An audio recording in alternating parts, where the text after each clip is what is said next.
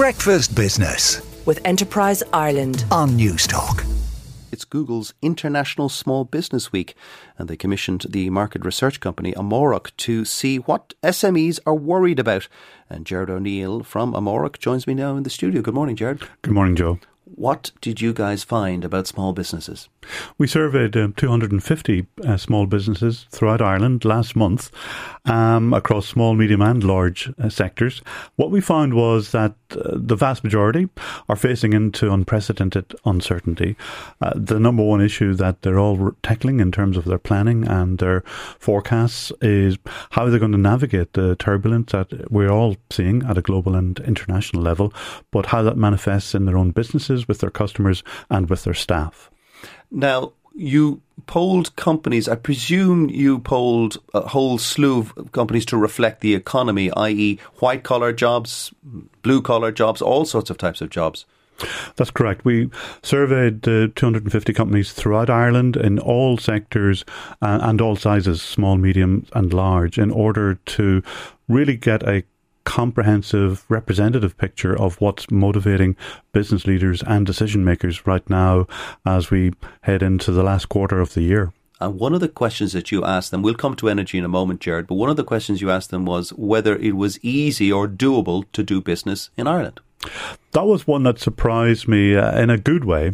A very positive response. What we found was that the vast majority, well over 2/3, feel that Ireland is a good place in which to do business. And the reason for that was primarily that they felt that it was down to being part of the EU, but also that we had good government supports and that we had access to a skilled workforce. So a combination of factors that say that businesses based in Ireland, mainly Indigenous businesses, see this as a good place from which to run their businesses and export abroad. Okay, we've dealt with the good side of things. The bad side of things is, of course, energy. They're very worried about the uncertainty. One of the key findings was that the impact of the energy crisis on costs of running businesses, on even planning things like the kind of skills they're going to need in order to navigate the changes that are coming down the track, but primarily costs and the uncertainty that comes with that in terms of their supplies are the big factors driving that uncertainty that now influences their planning.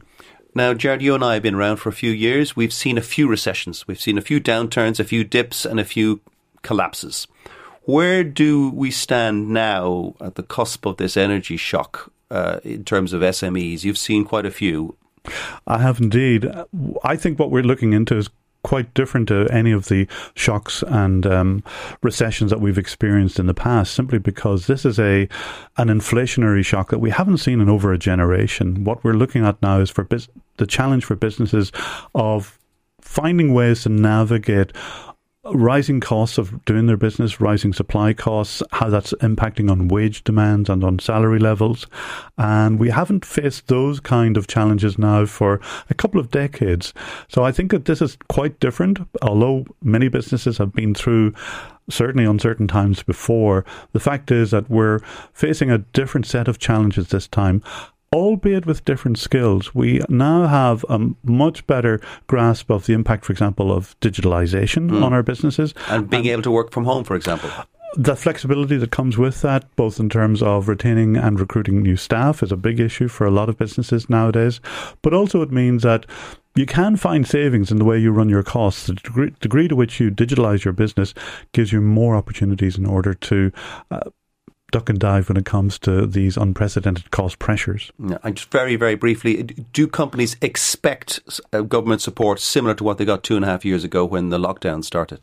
What we're finding is that businesses are looking to government for support, not necessarily the same support. That's why Google launched the You're the Business platform, which is to simply say that businesses now need advice, they need support. They will need, some of them, certainly certain key sectors where they're most impacted by rising energy costs, they will need some support or interventions, whether that's simply some relief on terms of tax payments, etc. But I think this is an unprecedented situation and it will require a different combination of solutions. Thank you, Gerard. Gerard O'Neill from Amórach Research. Breakfast Business with Enterprise Ireland on Newstalk.